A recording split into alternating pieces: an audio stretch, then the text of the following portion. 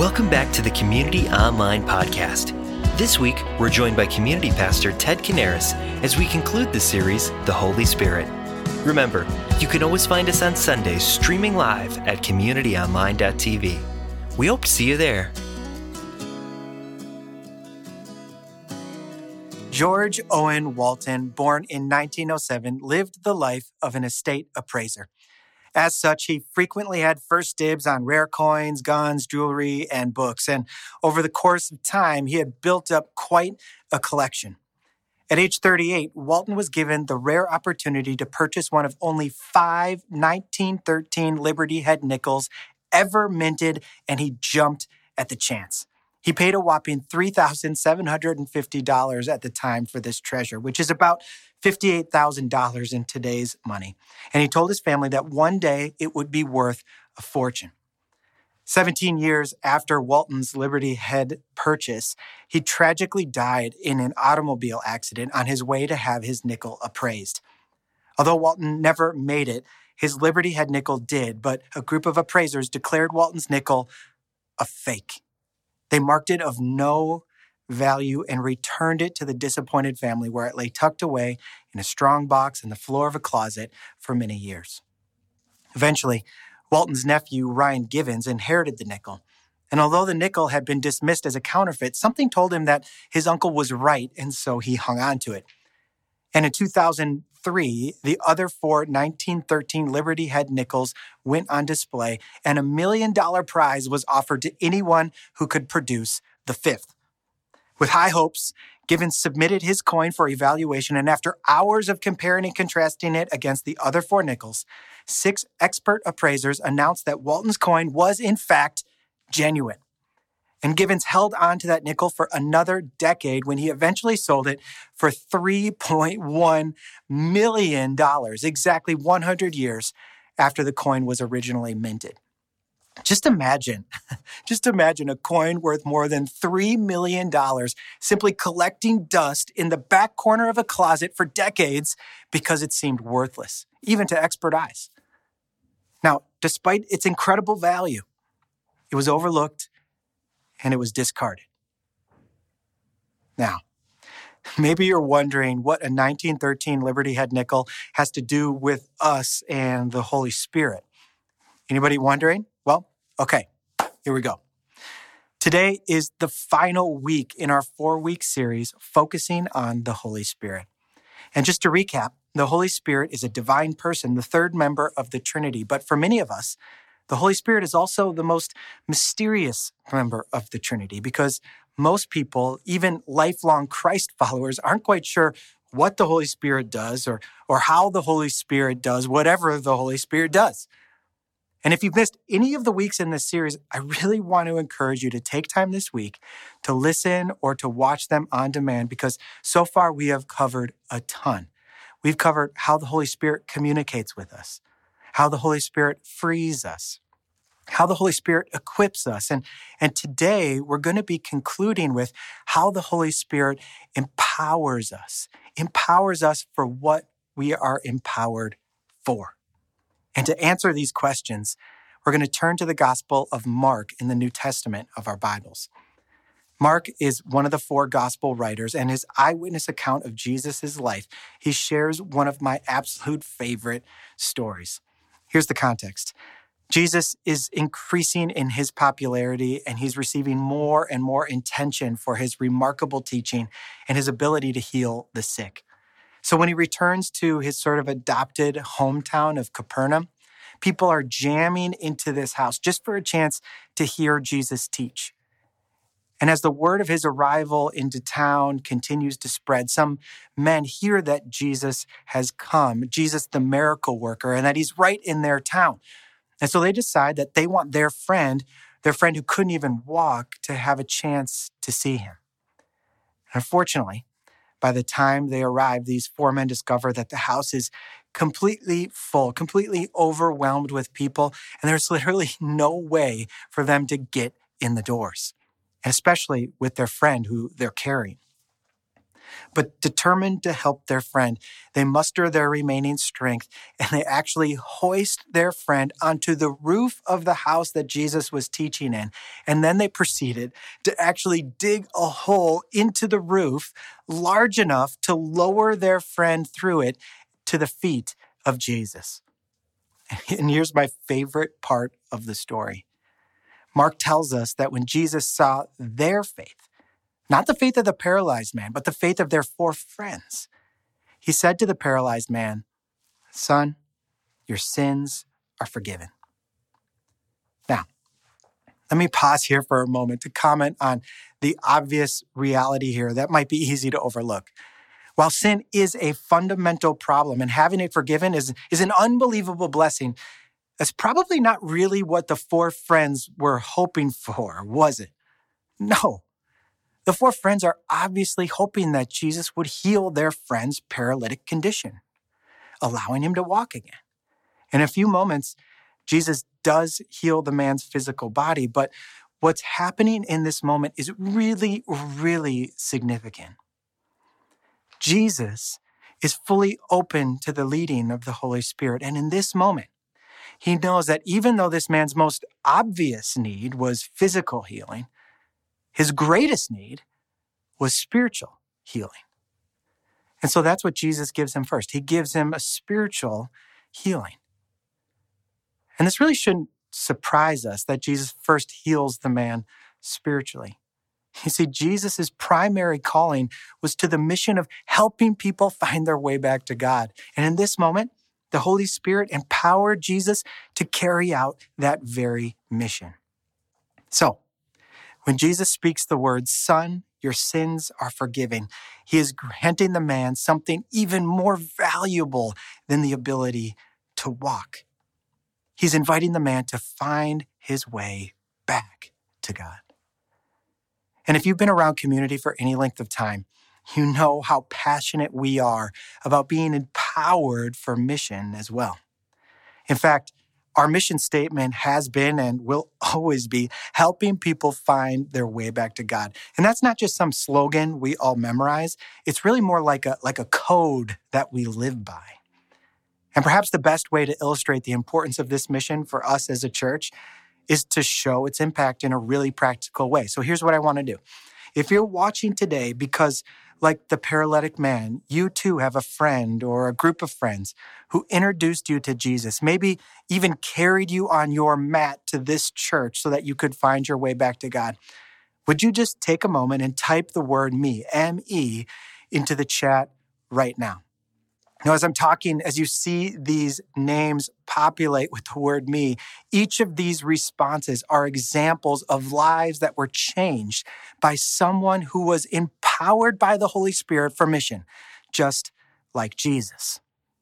Jesus was empowered for the mission, and he was also empowered for miracles.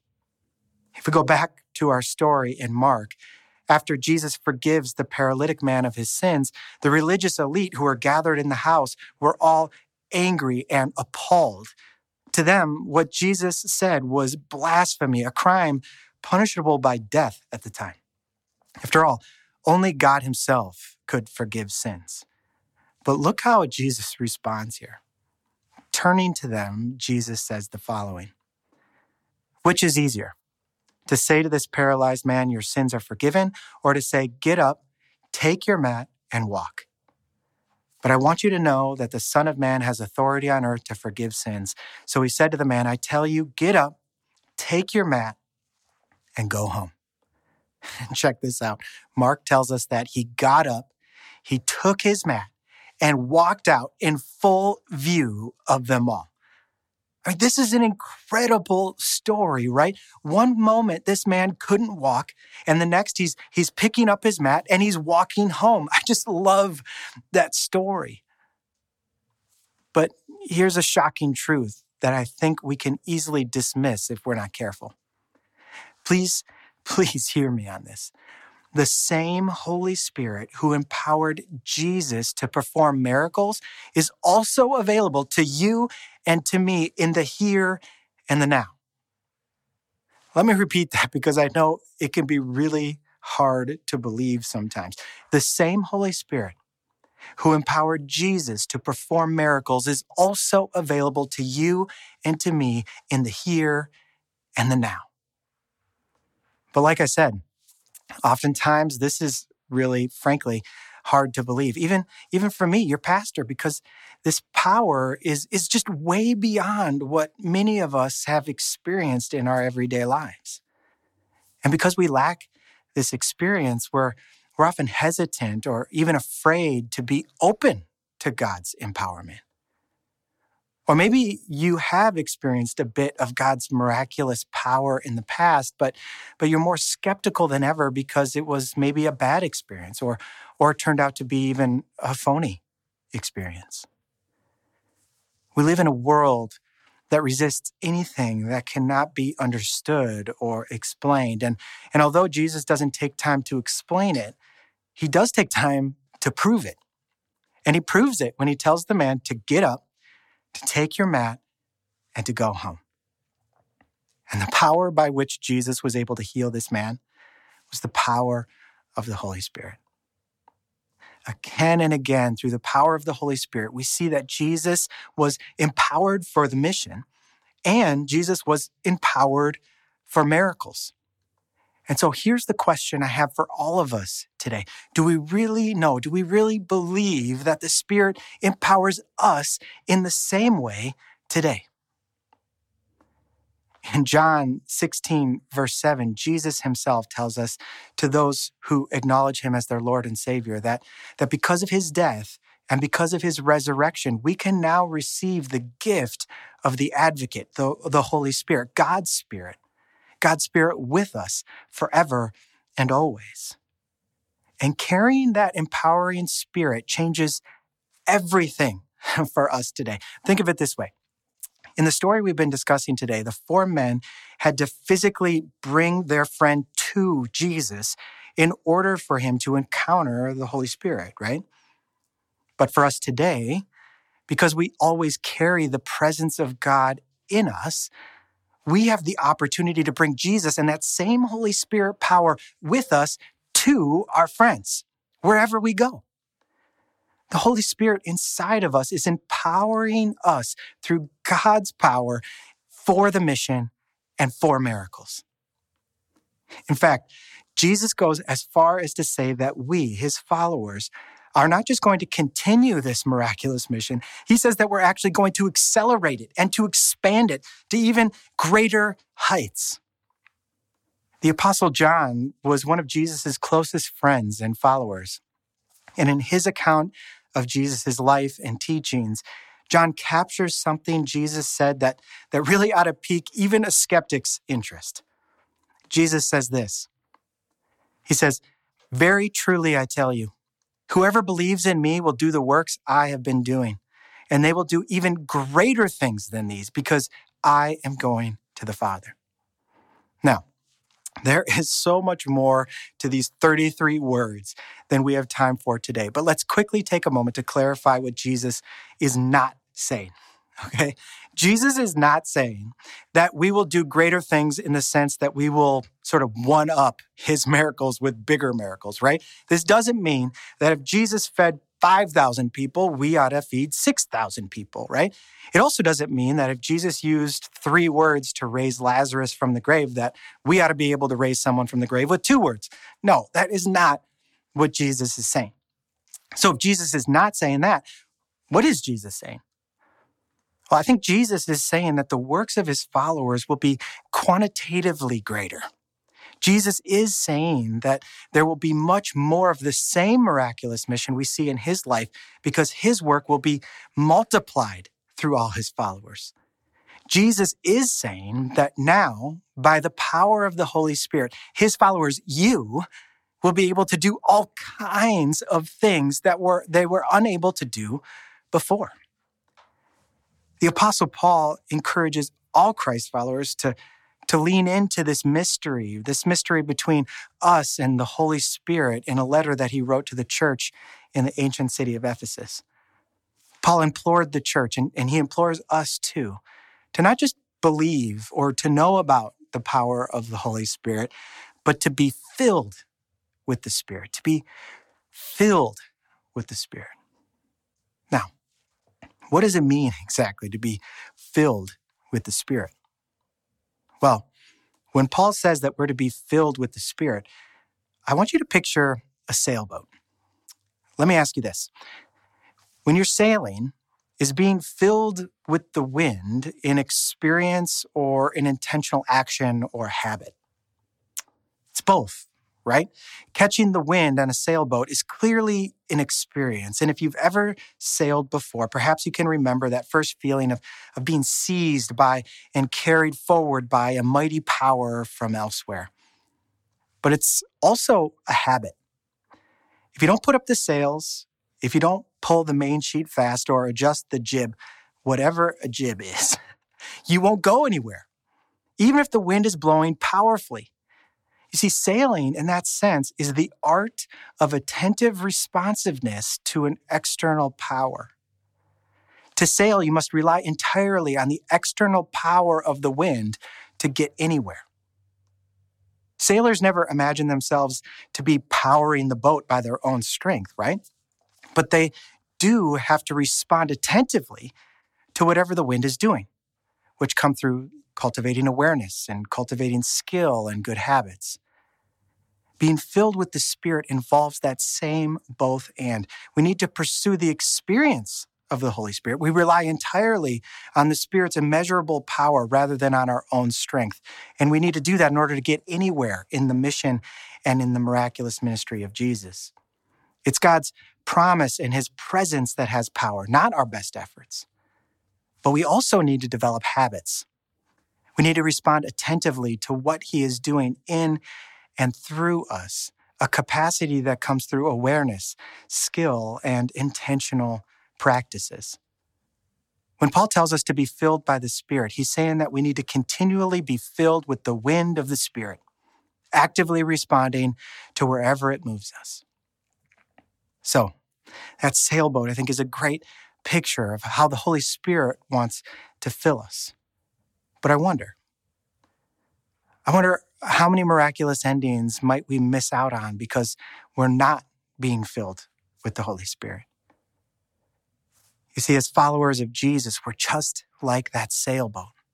We were designed for a specific purpose that can only be actualized by our being filled by the Holy Spirit. A sailboat is not meant for the harbor. It's meant for the action and the adventure of the open seas, but the only way to get there and the only way to thrive there is to continue to be filled with the wind of the Holy Spirit, actively responding to wherever it moves us. In the same way, we're not meant to merely warm a seat in a church once a week. We're meant for the action and the adventure of a life attentively responding to the active filling of the Spirit as we race forward, empowered for mission and empowered for miracles. Now, if your life is anything like mine, you've got a lot going on, lots of irons in the fire, lots of responsibilities on the home front, on the parent front, the job front, the relationship front. There's just a lot going on. And if we're not careful, we can end up having too many things, even good things in our life that keep us from the all-important God things, like being empowered for mission and being empowered for even miracles. So how do we allow the Holy Spirit to fill us? How do we allow the Holy Spirit to empower us? The challenge before each of us is to trust in the promises of Jesus and to put up our sails of faith in expectation for the wind of the Spirit to fill us and to carry us forward. Mark tells us that the paralytic's 4 friends were filled with faith. And that is why Jesus could do what he did and do this incredible miracle. But faith is not something we could just buy on Amazon, right? And just have it delivered in 2 days. No, faith requires an intentionality on our part. So, how do we do it? How do we raise the sails of faith? For starters, faith requires that we slow down and to make time for God. Slowing down is the first part of our challenge. I've shared this before, but I want to share it again with a little disclaimer. My best time with God is in the morning, after my cup of coffee, because that's when I'm most alert and I'm ready to hear from God. Now, the disclaimer. I don't spend time with God every morning because I'm a pastor. I do it because I'm a Christ follower who wants to be filled with the wind of the Spirit. And slowing down to pray is one of the most important and essential things that we can do as followers of Jesus. We slow down, and through prayer, we open our heart and our life to God in order to connect with Him, to hear from Him, to be directed by Him, to be shaped by Him. And after I pray, during my time with God, I shift to an equally important practice: reading God's Word. In fact, in Paul's letter to the church in Rome, he reminds us that faith comes by hearing, and hearing the Word of God.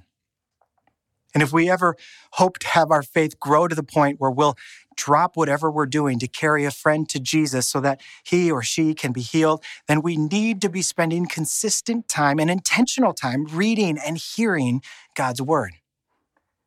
And so I wonder, are you making time to hear and to read the Word of God every day?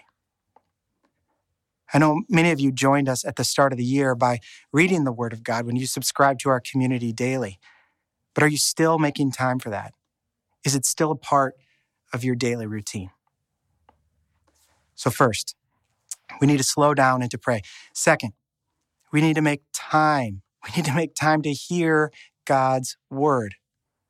And finally, although I can't say for sure how or when it will happen, but as you work towards building your faith by slowing down to pray and by spending more time in God's Word, you'll begin to hear the Holy Spirit call to you. And when that happens, it will be time to respond.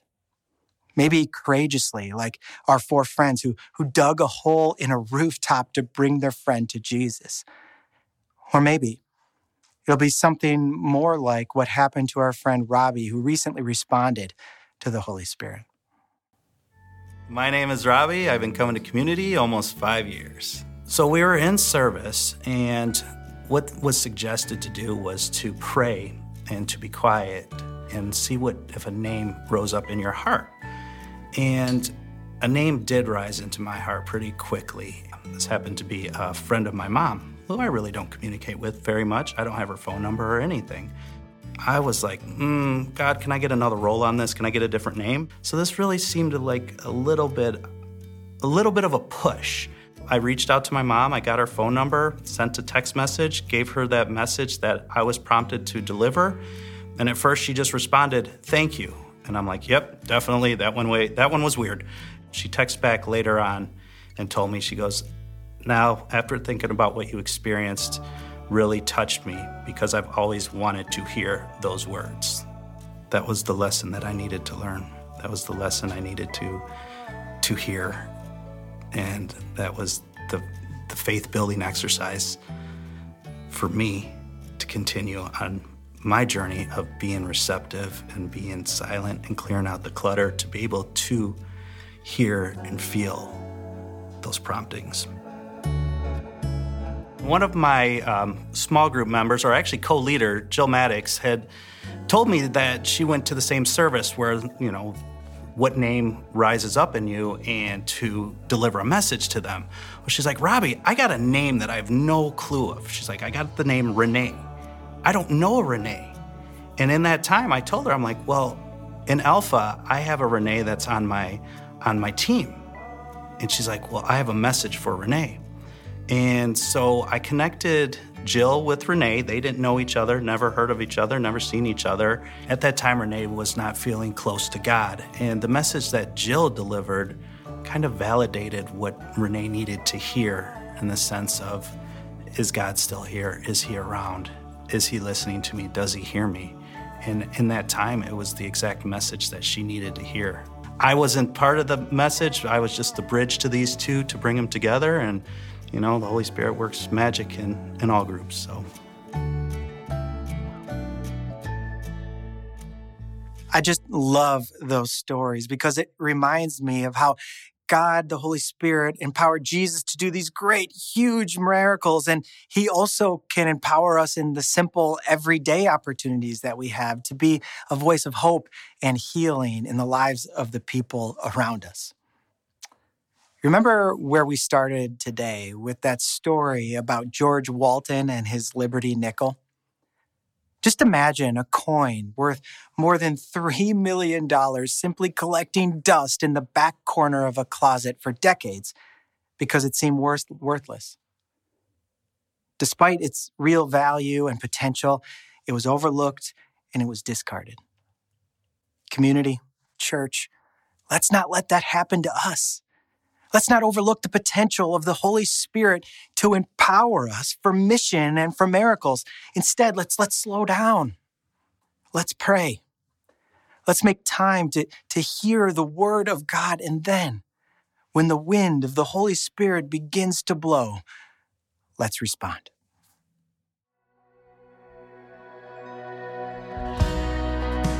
We hope you were encouraged and challenged by today's message.